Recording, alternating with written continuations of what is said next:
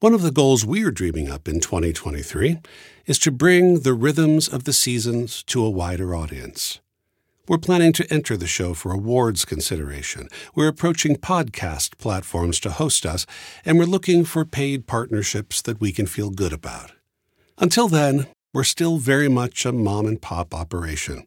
I'm the pop, Ann is the mom, Ruby is the kid, Double Batch Daddy are my brothers from another mother.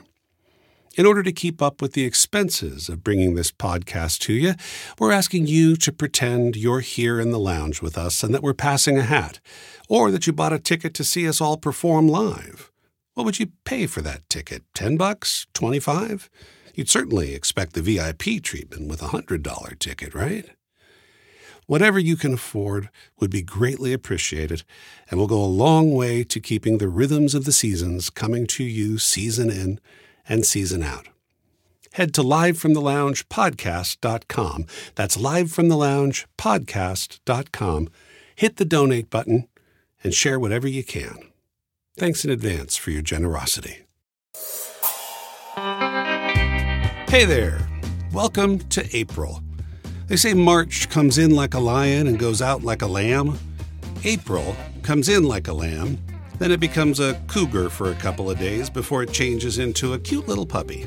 Then it's a meerkat for a week or so, a porcupine for a day and a half, and it finishes out like a wild boar.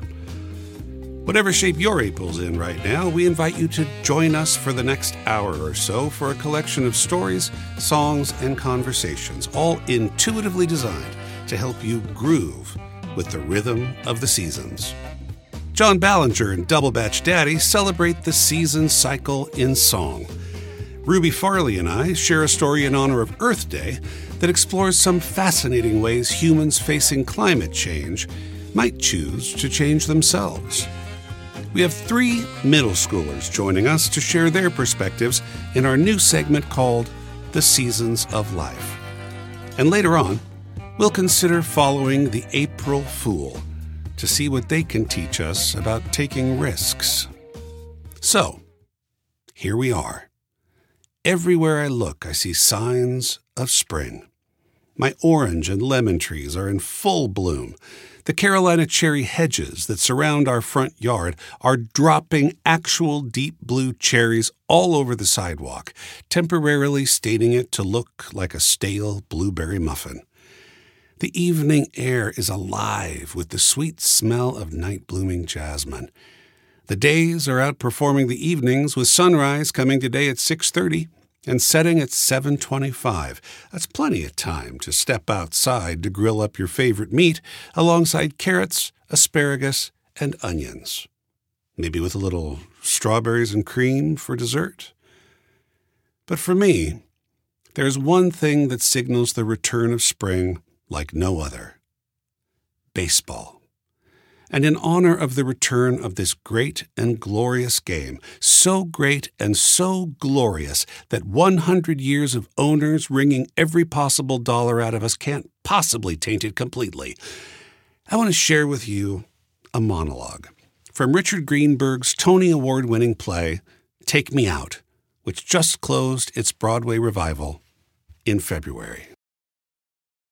I have come, with no little excitement, to understand that baseball is a perfect metaphor for hope in a democratic society. It has to do with the rules of play. It has to do with the mode of enforcement of these rules. It has to do with certain nuances and grace notes of the game. First, it's the remarkable symmetry of everything. All those threes and multiples of 3 calling attention to, virtually making a fetish of, the game's noble equality. Equality, that is, of opportunity. Everyone is given exactly the same chance, and the opportunity to exercise that chance. What could be more generous than to give everyone all those opportunities?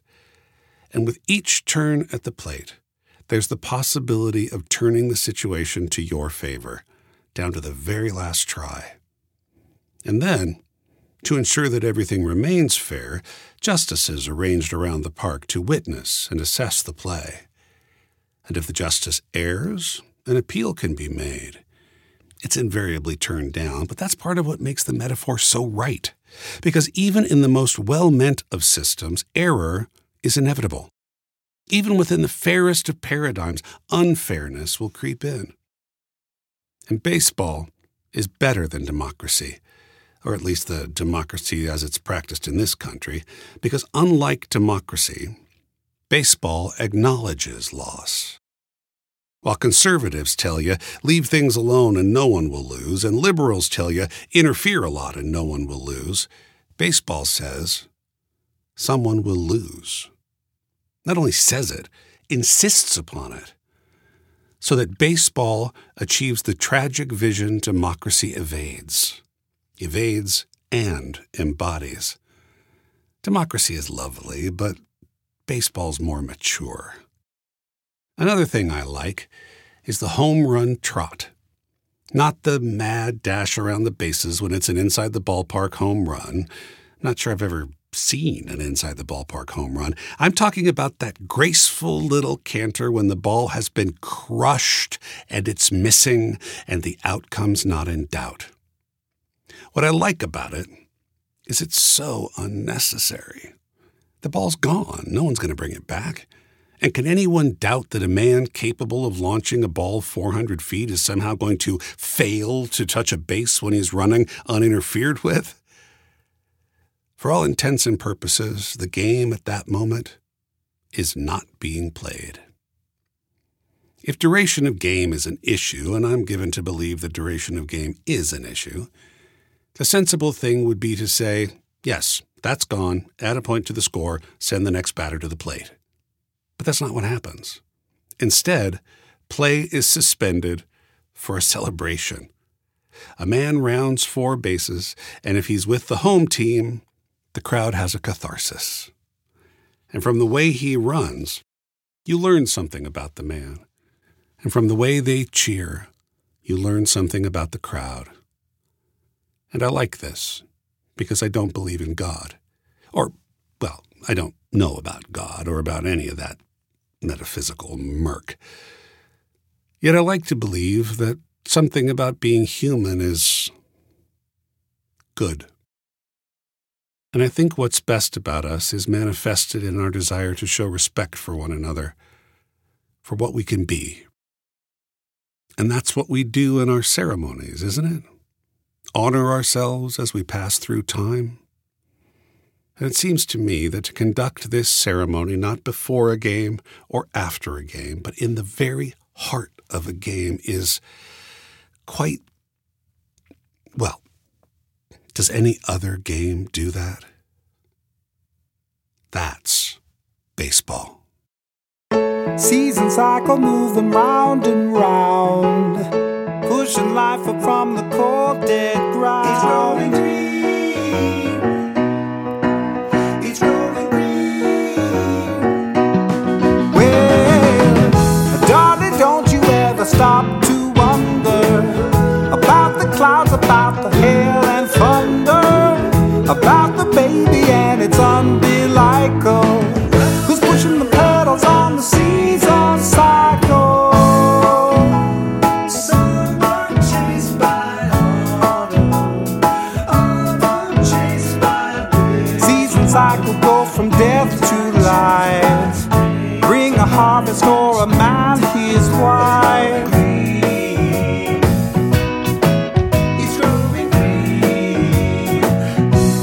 Well, darling, don't you ever sit and ponder about the building of the hills yonder, where we're going in this verdant spiral, who's pushing the pedals on the season cycle.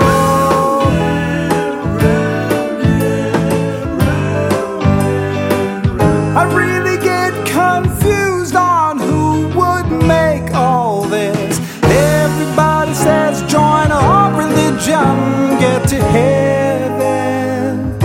I say no thanks, why bless my soul, I'm already there.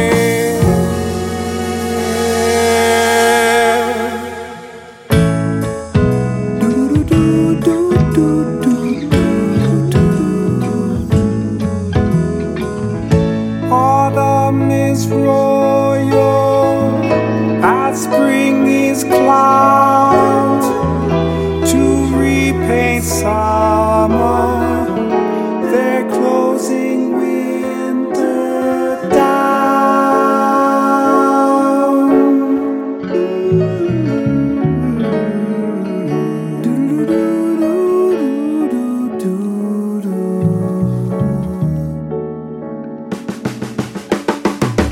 But darling, don't you ever stop to wonder about the clouds, about the hail and thunder, about the baby and its undelightful, who's pushing the pedals on the season cycle, season cycle. And darling, don't you ever sit and ponder about the building of the hills of yonder, where we're going in this burning spiral, who's pushing the pedals on the season cycle, the season, they're pushing them. And darling, don't you ever stop to wonder about the clouds, about the hail and thunder, about the baby and its umbilical, who's pushing the pedals on the season cycle.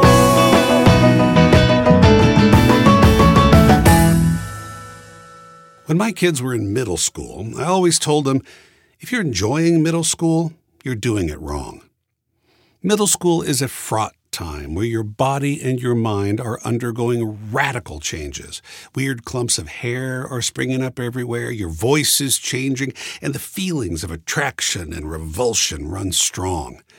As Bernie Taupin would write about Benny and the Jets, oh, but they're weird and they're wonderful. It's the time of life when big boys and girls become little women and men. My mother chose to teach and serve as a principal at a middle school. When I asked her why she'd ever volunteer for such a thing, she told me that middle school is a turning point for a lot of kids. It's a time of life when they make choices that affect them for years, and often for the rest of their lives. I'm thrilled to share with you 3 middle schoolers who seem to be making pretty good choices so far. I asked them the same questions we're exploring all year. What's on your mind? What's your favorite meal? What makes you happy, sad, angry, and afraid? What's your fondest memory? And what are your hopes for the future? These are the seasons of life. My name is Seth, and I'm 12 years old. My name is Charlie, and I'm 12 years old. My name is Wyatt, and I'm 12 years old. What's on my mind, I guess, kind of, is just probably school. In school, we're working on a project in science where we're studying the human body systems, and we get into groups of like 5 or 6, and we each get our designated system, and we get to make giant posters on it. And I'm in the nervous system group. So we got a giant piece of paper and I got traced on it, and then we drew all the nerves and stuff in it, and we're gonna present those in about a month. Right now, my mind is just wants me to eat food. I haven't eaten all day, so. Mostly it's kind of just school. My grades, my friends, and just learning. Best meal I ever had was probably when I tried beef flavored ramen for the first time. I was like, oh man, I should have been eating this at the start. So it was actually on a camp out, and I feel like it was called a filet mignon, and it had really tender steak, and it was really good. I can picture the restaurant in my head, but I don't know where exactly it was. And it was on an ocean view, and I got calamari. I think that was the first time I had gotten calamari, and I loved it. And it was one of the best calamari I've ever had, and it was really good. I like sleeping. My friends make me really happy. That's kind of a basic answer, but just being around them makes me feel good. Animals. That's what it is. I like working out. I really like music. I play guitar, and I love singing. Friends and TV. I really like doing art and stuff. I have oil pastels that I make I think are pretty cool. Pretty much ever since I was born, I was so attached to animals. Like the maybe fifth thing I've ever seen was my dog. He's 16 years old right now. So he's old. Like a year ago, we had to remove one of his eyes because that eye was pretty much just dead. It was just causing him pain. So we took it out. Now he's just our one-eyed dog. It's a little Cyclops. Yeah, he's been my pal since I was born. When I mostly feel sad is if I do something bad because I have pretty bad anger problems. And like I'll do something mean and then I'll feel really guilty about it afterwards. I mean, when I like fail like a quiz or a test, when we lose like a sports game or something, and like, you know, when I get hurt. I was really sad when my grandparents' dog died. I've been really attached to that dog. I've also known him my entire life, and when he died, it made me sad. I get mad during arguments. They get me frustrated. I get really frustrated about chewing. I don't know why, but it's like my biggest pet peeve when I can hear people chewing. Something that makes me mad is just, this sounds kind of ironic, but I'm not a kids person. Even though I'm a child myself, I am not a big kids fan because my history with kids has been Wasps. I hate wasps.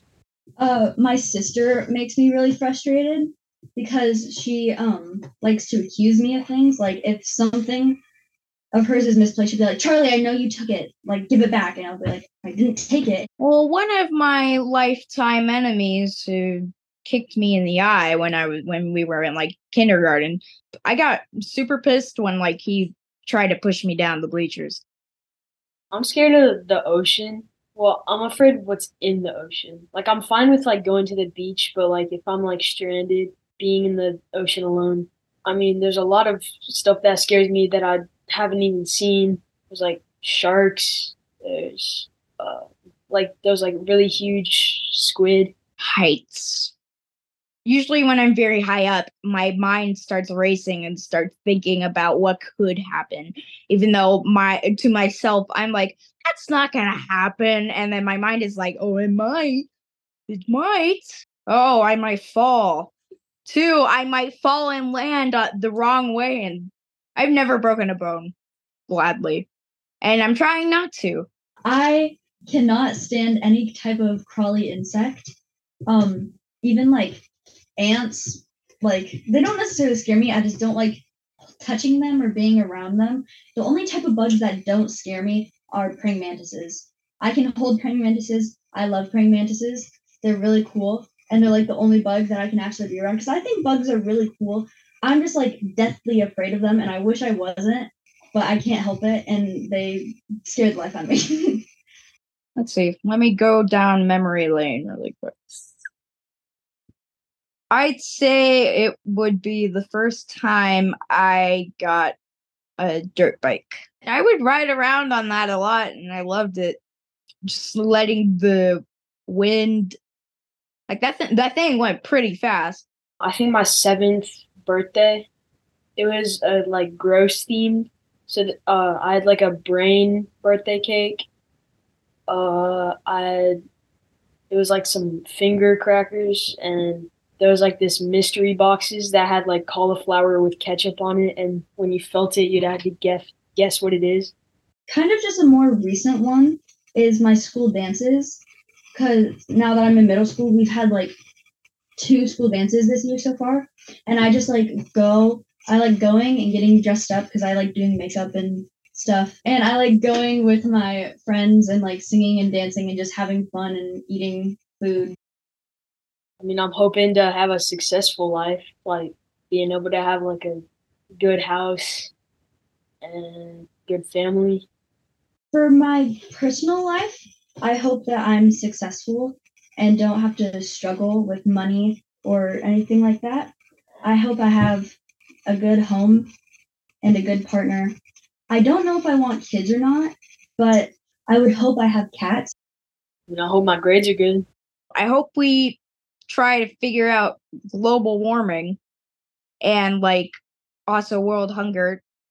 Then for just like the general world outside of my own little life, I would hope that people just like in general get nicer, because like the way the world is right now just kind of sucks.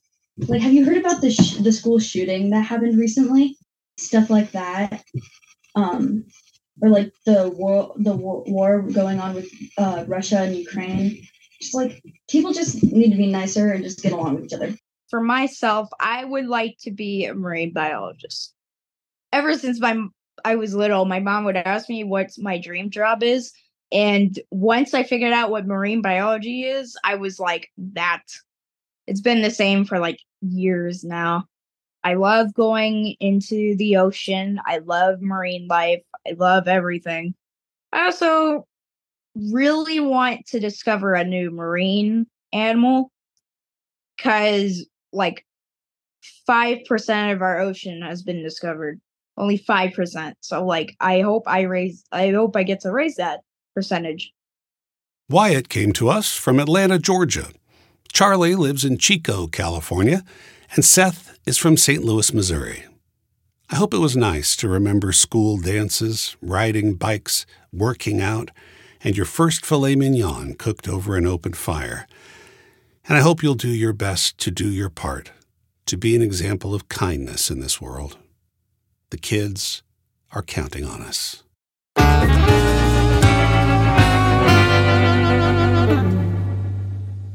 I learned a new word this month, solar punk. It's like steampunk, but instead of looking to the past for inspiration, solar punk looks to the future. This is an excerpt from a solar punk short story called Sunshine State by Adam Flynn and Andrew Dana Hudson.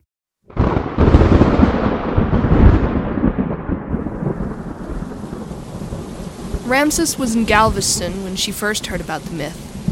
It was early May and unseasonably hot, whatever that meant. Out beyond the thin sliver that remained of the island, iron dark clouds gathered every morning on the horizon. Ominous, an omen, even. Signs of tribulations to come. That's the line she gave to the locals. And while they didn't buy it, she stirred superstitions that they didn't know they had. The holdouts were cranky oilmen, who would be damned if some no-drill liberal insurance salesman were going to force them out of vacation homes that had been in their families for generations. Ramses started with a clear statement of her purpose, and then let them rant. She nodded gravely and raised her warm beer to toast their wittier insights. They felt heard. She really sympathized with their concerns, but weren't the bedbugs back this year, she asked. And for dramatic effect, she dug into her armpit with her index finger and pulled out a plump louse. She smeared it bloody on the table. On one hand, she ticked off the costs of extermination, the costs of flood mitigation, the fees to the telcos to maintain coverage, the rescue fines she knew for a fact the state would pass next year. How long would Congress really force the insurance companies, her employers, to honor policies on doomed towns? They were underwater already, they just didn't know it. And Tennessee was really nice these days. Rains were good and kept the lakes full for boating and fishing and swimming. A housing boom was surely coming, with a pretty penny in it for anyone who would get in on the ground floor. Then Ramses swigged the last of her beer and gave them a long, even look. One she'd perfected negotiating with the old, patient Pashtun warlords. The look was about making herself a mirror. Admit it. You know how you'll feel in 10 years. That's how they taught it in the Conflict D-esque special school. Ghost of Christmas Future shit. Her earnest sympathies unkinked the secret doubts of those damned by history. The buyout wasn't generous, but they took it. The prophet of the myth who came to her was an old army buddy, Jefferson Jackson, of all people. Not special forces. He'd been paired with her unit to rig up quick and dirty solar at every stop. A cheap way to sweeten the pot for the tribesmen she was trying to talk down. It took some gall to walk into drone-scorched houses and ask to futz with the wiring. Somehow, Jefferson always came back whole and drunk on Pakistani moonshine. A real character, her CO had called him.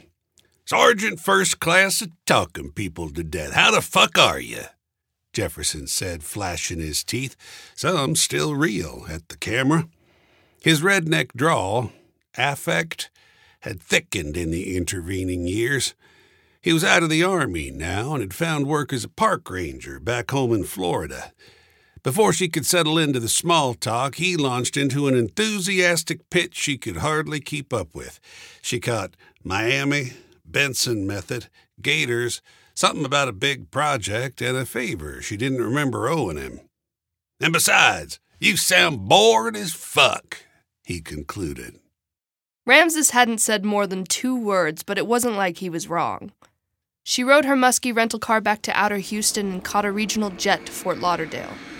The new runway for big jets floated steady like Emirati Islands, but her dinky hopper had to land, bumping and skidding on a shaky platform built on cocked-up shipping containers. The touchdown jarred her, clacking her teeth together painfully. She didn't think she and Miami would get along very well.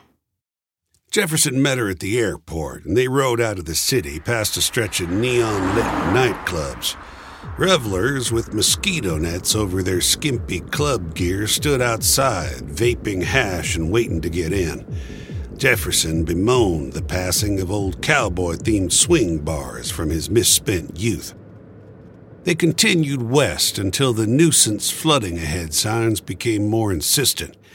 Jeff sent the car back, and they continued on in an airboat he'd parked nearby. The jerry-rigged, patched-over beast from the aughts. Jefferson had ripped out the old combustion engine and wired in something Tesla, charged it from a cow-sized solar balloon. Deep into the swamps they rode. The floodlights and the full moon cast a spectral pallor on the water and the trees. All of a sudden, Ramses wondered if she was about to get murdered. Her body dumped in the water to be pulled out rotting by some U of F pathology grad. Her spine straightened. Situational awareness training rushed back with her macabre fantasy. Everything looked dead and still, though she knew every inch of the Everglades was alive with something. Jefferson whistled tunelessly. A PTSD-fueled serial killer? The affected speech, the forced teaming, the unnecessary details. Ramses had just about convinced herself to make a run for it, evaluating her options for improvised weapons, when they came upon the strangest structure she had ever seen. Squat, spiraling, and conical, the myth looked like old drawings of the Tower of Babel that Ramses had seen paging through her uncle's illustrated Bible as a kid. Except, after being abandoned in the Cambrian explosion of linguistic diversity, the tower had been overgrown by creeper vines, and then resettled by hippies and design geeks. Tall and wide as the Superdome, it was covered in moss and ivy and hanging gardens, here and there sprouting long, sturdy branches that jutted out high over the water. Perched atop was a halo, a pristine Mobius loop of solar mirror, gleaming eerie in the moonlight. Ramses peered through the darkness as the airboat trundled forward, trying to understand the prickly, lumpy shape before her. And then, before she could grok it, they were inside, passing through an archway curtained by banyan roots. Inside, the myth was a set of nested domes, massive arching struts supporting wooden platforms, suspended shipping containers, the occasional rope bridge. A flotilla of colorful houseboats jostled together at water level. Illumination was provided by a hodgepodge of bioluminescent globes and dangling strings of LEDs. Here and there, mirrors the size of city buses would flash a reflection of the starry sky above. Ramses thought she saw tree houses in the rafters. A slight, excited-looking woman clad in coveralls, reading Sisyphus light hauling, waved them in to dock with traffic ones that probably wandered off from the airport. "What the hell have you brought me to, Jeff?" Ramses said as they tied into the flotilla. She found herself thinking of the Dinotopia books she read when she was little, and how real cities had disappointed her for years afterwards. The myth looked like a combination botanical gardens, field laboratory, modern art gallery, and Roman bath. Definitely bizarre, but it was also the most beautiful thing she had ever seen. Jefferson was fierce-eyed. This here's the artsy megastructure that better save my gators. Ramses got the full story over hibiscus tea from Nina Mitra, the aquitect in coveralls who had waved them in. She was young and turquoise-haired, and she spoke in the sort of clipped phrases one hears when genius aims for intelligibility. "We're not Rotterdam, and we're not trying to be," Nina explained. "Florida can't build dikes. Rising seas seep right up through the bedrock we're sitting on. It's all limestone and porous as hell. The state has a water control system of pumps and canals, but the real protector has always been the wetlands. They soften the blows from storms. They absorb the water rise. Living organisms can take in a lot of water, and they shift it around into verticalities it wouldn't go to on its own. Up into leaves and branches and down into root systems. They can clean it. They can even, with a little help, desalinate it. We're just giving them a boost." Carbon, too, the swamp life took in. Building with it, sequestering it in the soil, water, and vegetation. The Everglades pulled poison out of the air more efficiently than a rainforest. To lose it would be to lose the earth a little lung. Jefferson said that Nina had dropped out of 4 PhD programs before she found one that would fund her designs. She'd cut her teeth building tree trenches in the floodplains of Bangladesh before the Indian annexation. She moved like a woman who wanted glasses to fidget with, but walking around the interior of the myth, she pointed out the most minute plants, insects, and algae strains, all with an explanation of how they fit into the boutique ecosystem they had created. Ramses got the impression that the mousy radical had much better eyesight than the rest of them. The plan was like the Manhattan Project of permaculture. With the weather changing faster every day, wetlands all over the world were dying of lost insects, being stripped by hurricane winds or withering from rising salinity. So the myth aimed to create a new wetland. Through rapid testing and genetic tweaks, the Aquitect's team of ecosystem hackers was honing in on a combination of swamp grasses, oysters, and thick tropical trees that they believed would turn the sputtering Everglades into an overclocked engine of carbon sequestration, desalination, water filtration, flood mitigation, and topsoil retention. A total package of environmental redemption. With giant watercolor flow charts, they mapped the passage of carbon, nitrates, and methane gas through their synth bio-proving ground. Drop in the right algae bloom and pH levels would slowly stabilize. Prod the microbiome into a different shape and the new wetland would stop releasing methane. Swap a gene and the mangroves would snake up any man-made support struts. They dragged in hulking beams salvaged from abandoned shipyard cranes and Disney World's roller coaster boneyard. 200 feet high they coaxed the swamp, wispy trees aching to touch a threatening sky. The new wetland not only survived the harsher environs provided by climate change, it positively thrived. It thrived because, and this was a crucial point for Nina, the new wetland was made of weeds. No, not like kudzu, she insisted, describing their selective use of Terminator seeds for bad actors. Globalized weeds adapted for a new world. They scattered, adapted, resisted, and survived. And like any good weed, the new wetland wanted to spread. The myth wasn't just their laboratory. It was their working prototype. Nina wanted to take it to scale. "That's where you come in," she said to Ramses as they finished their tour.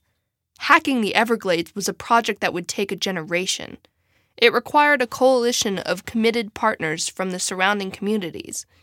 Suburban developers and sprawl salvagers, semi-legal hunters, and pseudo-official wildlife enthusiasts like Jefferson. Tour guides, business owners, transients, natives. They all had to be sold the unlikely story that southern Florida could be saved. In fact, could be made vital to the planet. The smart money figures the Everglades are doomed and wants to profit off of what comes next. The dumb money refuses to face the facts. Nina shrugged and added, "Then there's us. We'd be the weird money, if we had money." But what's with the creepy cult name? Ramses asked finally. The myth has all the wrong connotations for something I need to sell people on. Nina smiled, embarrassed. I joked that what I really wanted was to build a magnificent temple to the human spirit. Someone on email started abbreviating it, MTHS. From there, pretty soon everyone just called it the myth. Ramses laughed. For all their crazy person talk of hope and optimism, the myth people were still just project dorks. She could live with that.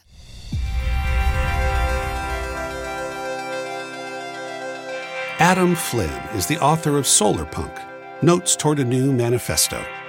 And Andrew Dana Hudson is a fellow at the Center for Science and the Imagination at Arizona State University.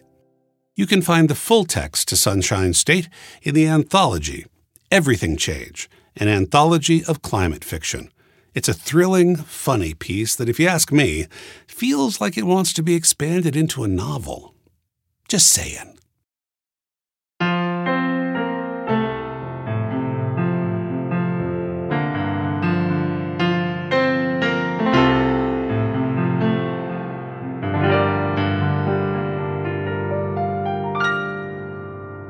For the earth forever turning, for the skies for every sea, for our lives, for all we cherish, sing we our joyful song of peace.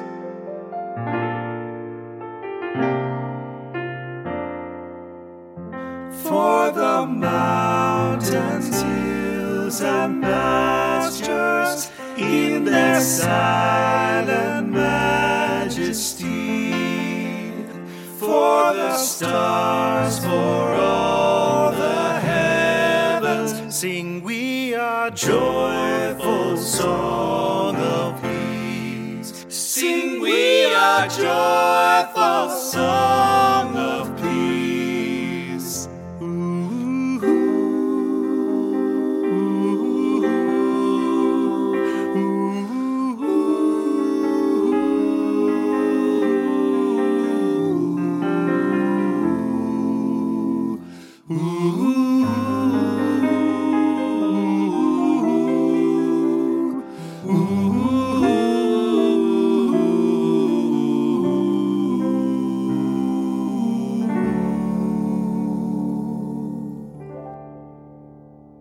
For the sun, for rain and thunder, for the seasons' harmony, for our lives, for all creation, sing we our joyful song of peace. Sing we our joyful song of peace.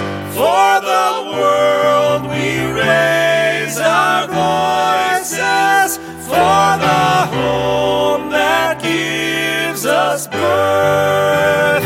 In our joy we sing returning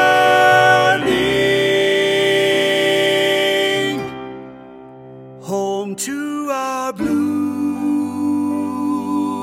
earth, home to our blue earth, home to our blue earth, home to our blue earth,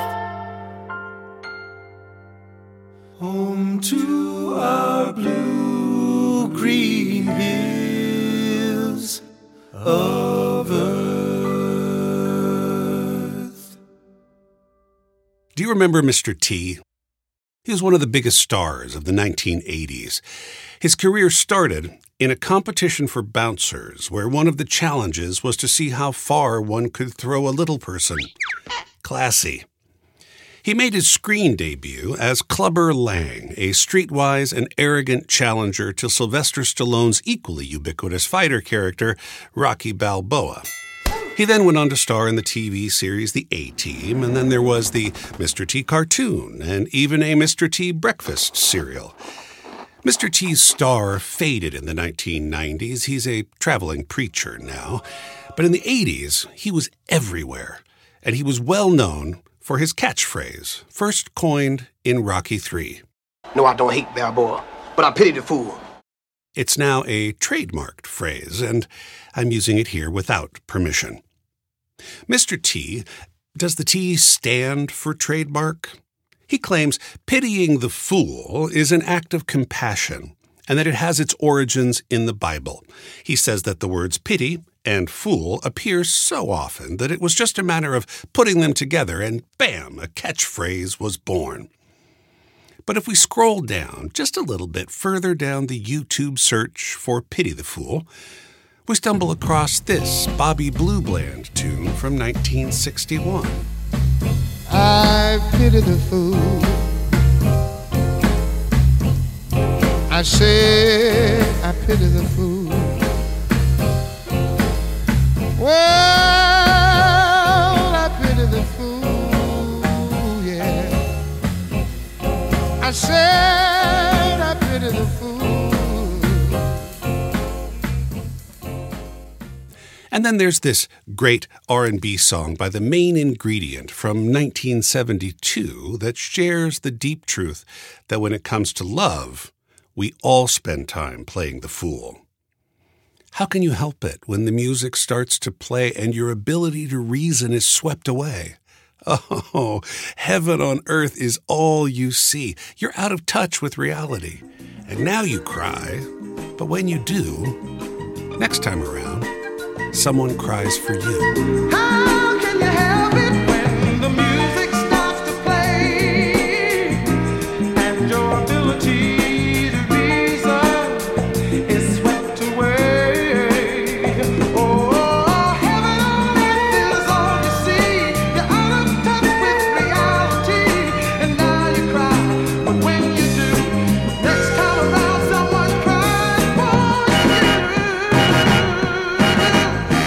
Everybody plays the fool sometimes.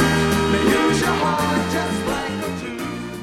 The fact is, we're all capable of making foolish choices, and it is comforting when people take pity on us rather than punishing us for our mistakes.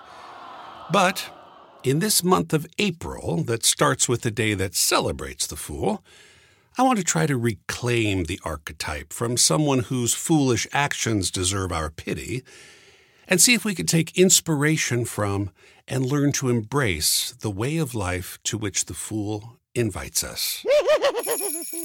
While the character of the fool fills our literature, film, and TV, may I recommend Dinner for Schmucks, Ferris Bueller's Day Off, and SpongeBob SquarePants? The tarot deck is where I'd like to begin. In a tarot deck, there are regular cards that are divided into suits, like a deck of playing cards. There are wands, pentacles, swords, and cups, which correspond to clubs, diamonds, spades, and hearts, and also represent fire, earth, air, and water.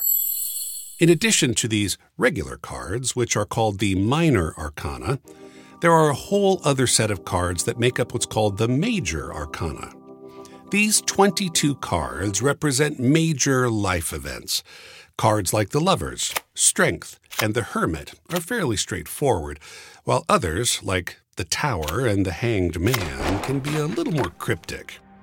The interesting thing is that the 22 cards of the major arcana are numbered from 1 to 21.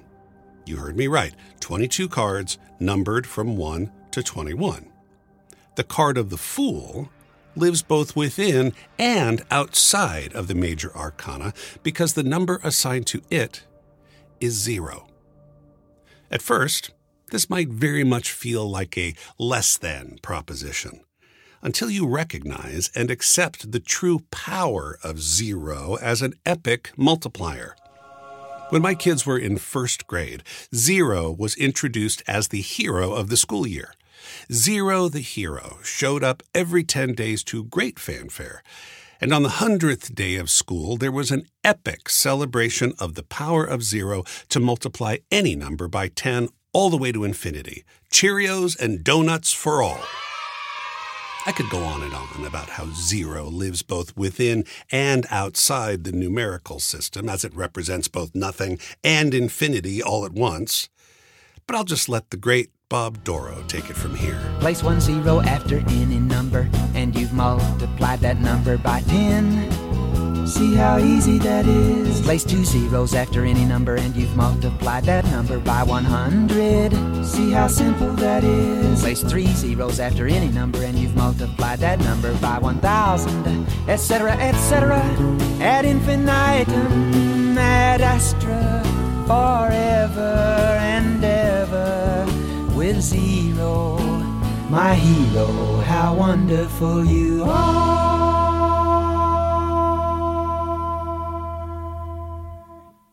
The shape of 0 is the shape of the infinite loop. It has no beginning and no end. It just goes round and round forever, like our Earth spins forever on its axis and circles the great ball of fire that is our sun, which is part of a spinning universe that runs on both the concept and the image of 0. 0 is the ring you put on the finger of your beloved to dedicate yourself to them for all time. 0 is the symbol of new life we see in the eggs that decorate our Seder feasts and our Easter celebrations. 0 is the shape of the atom, which holds within its tiny circumference the power to release extraordinary amounts of energy that can be harnessed to both productive and destructive ends. You would do well to ponder the power of 0. You'd be a fool not to. Which brings us back to our old friend, the Fool. If we take a look at the image of the Fool as represented on the traditional tarot deck, we see a pleasant-looking youth hiking along, carrying a little rucksack over their shoulder. They're dressed in very colorful clothing. You might call them a bit of a dandy. They hold a flower in one hand, and they're basking in the warm sun as they trot along the trail, completely unaware that they are about to step right off the edge of a cliff. Fortunately, they brought their dog along with them, and we see the little canine yapping at the youth's heels to warn them to pay attention and look where they're going. The image shows no indication of how the situation might turn out. Will the Fool plummet to their demise? Or will the dog snap them out of their reverie just in the nick of time? Let's pause here for a little quiz. In this description of the Fool card of the tarot deck, do you see an image of an idiot who is completely unprepared for the journey at hand, who's one step away from disaster? Or is it a picture of a charming and colorful youngster reveling in the journey of life without a care in the world? Are they a free spirit or a freeloader?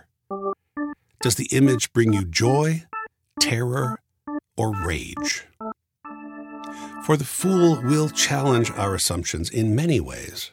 The Fool will throw themselves into experiences and projects and travel without a care in the world. And if things don't go as planned, they're apt to simply laugh it off and try something else. But don't be fooled. The Fool is learning from these mistakes and missteps and failures. They're gaining experience and experiences that will inform their next adventure. And over time, the Fool will transform into the archetype of the sage, whose life has grown rich from a multitude of experiences, while those who play it safe, who are often called foolish fools and who might be deserving of our pity, will never dare to take a chance and will instead embrace well-worn systems of conformity and orthodoxy. The wise fool lets their mistakes go and learns from them. The foolish fool holds on and defines themselves and others by them. The wise fool persists. The foolish fool gives up. The wise fool challenges assumptions. The foolish fool embraces them. The wise fool welcomes. The foolish fool excludes. You ever hear how Bono and Paul McCartney write their lyrics? They just start singing, mumbling nonsense syllables until the words of the song start to take shape. They stumble toward their songs with trust, knowing that something will come up eventually and that infinite failures are all part of the process. Tony Hawk decided he wanted to be a professional skateboarder. How foolish is that? But every wipeout, every bruise and broken bone he experienced along the way did not deter him. Instead, they were embraced as an integral part of the process of achieving the goal. In April, many of us take a holiday to revere a couple of super fools who took ridiculously huge chances in their lives. Moses, a stuttering slave, had to go against every instinct in his being to be foolish enough to stand before Egypt's Pharaoh and demand that they let my people go. Jesus preached that the meek and the peacemakers and the poor in spirit are the ones who are truly blessed. He also told stories about fishermen and quarreling siblings and sowers of seeds, and he palled around with working stiffs, prostitutes, tax collectors, turning water into wine to keep the party going. Like Moses before him, he also faced grave doubts about his mission, but persisted nonetheless and used his last breath to take pity on the foolish fools who knew not what they were doing. Mahatma Gandhi advocated for a nonviolent army that would fight with soul power, meaning they would be willing to calmly endure abuse without fighting back in order to expose the corruption of the foolish fools in power. Dr. Martin Luther King picked up on this idea of nonviolent resistance. Both transformed the world with their soulful foolishness, and both, just like Jesus before them, had their lives taken away. And that's the challenge of the fool.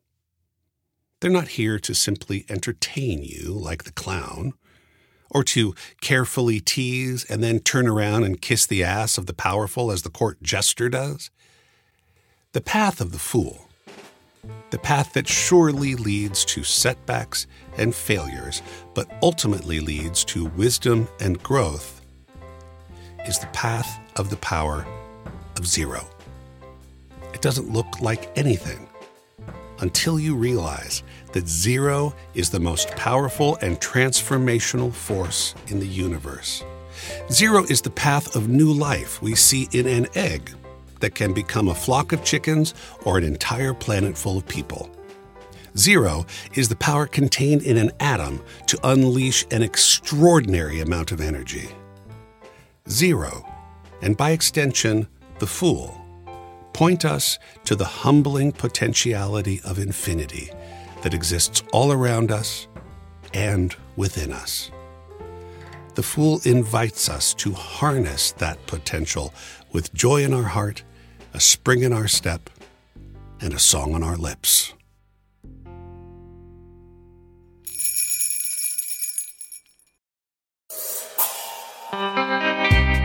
And that's April.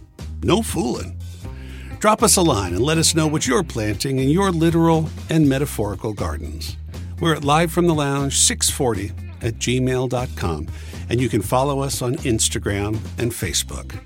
And if you're enjoying this podcast, I hope you'll take a minute to head over to livefromtheloungepodcast.com.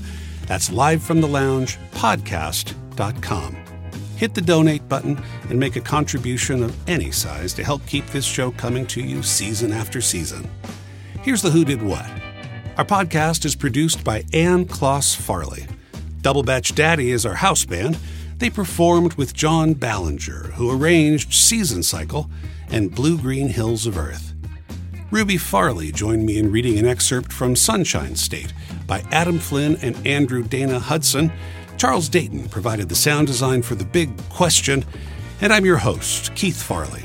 We'll be back in a month or so with another collection of stories, songs, and conversations, all intuitively designed to help you groove with the rhythm of the seasons.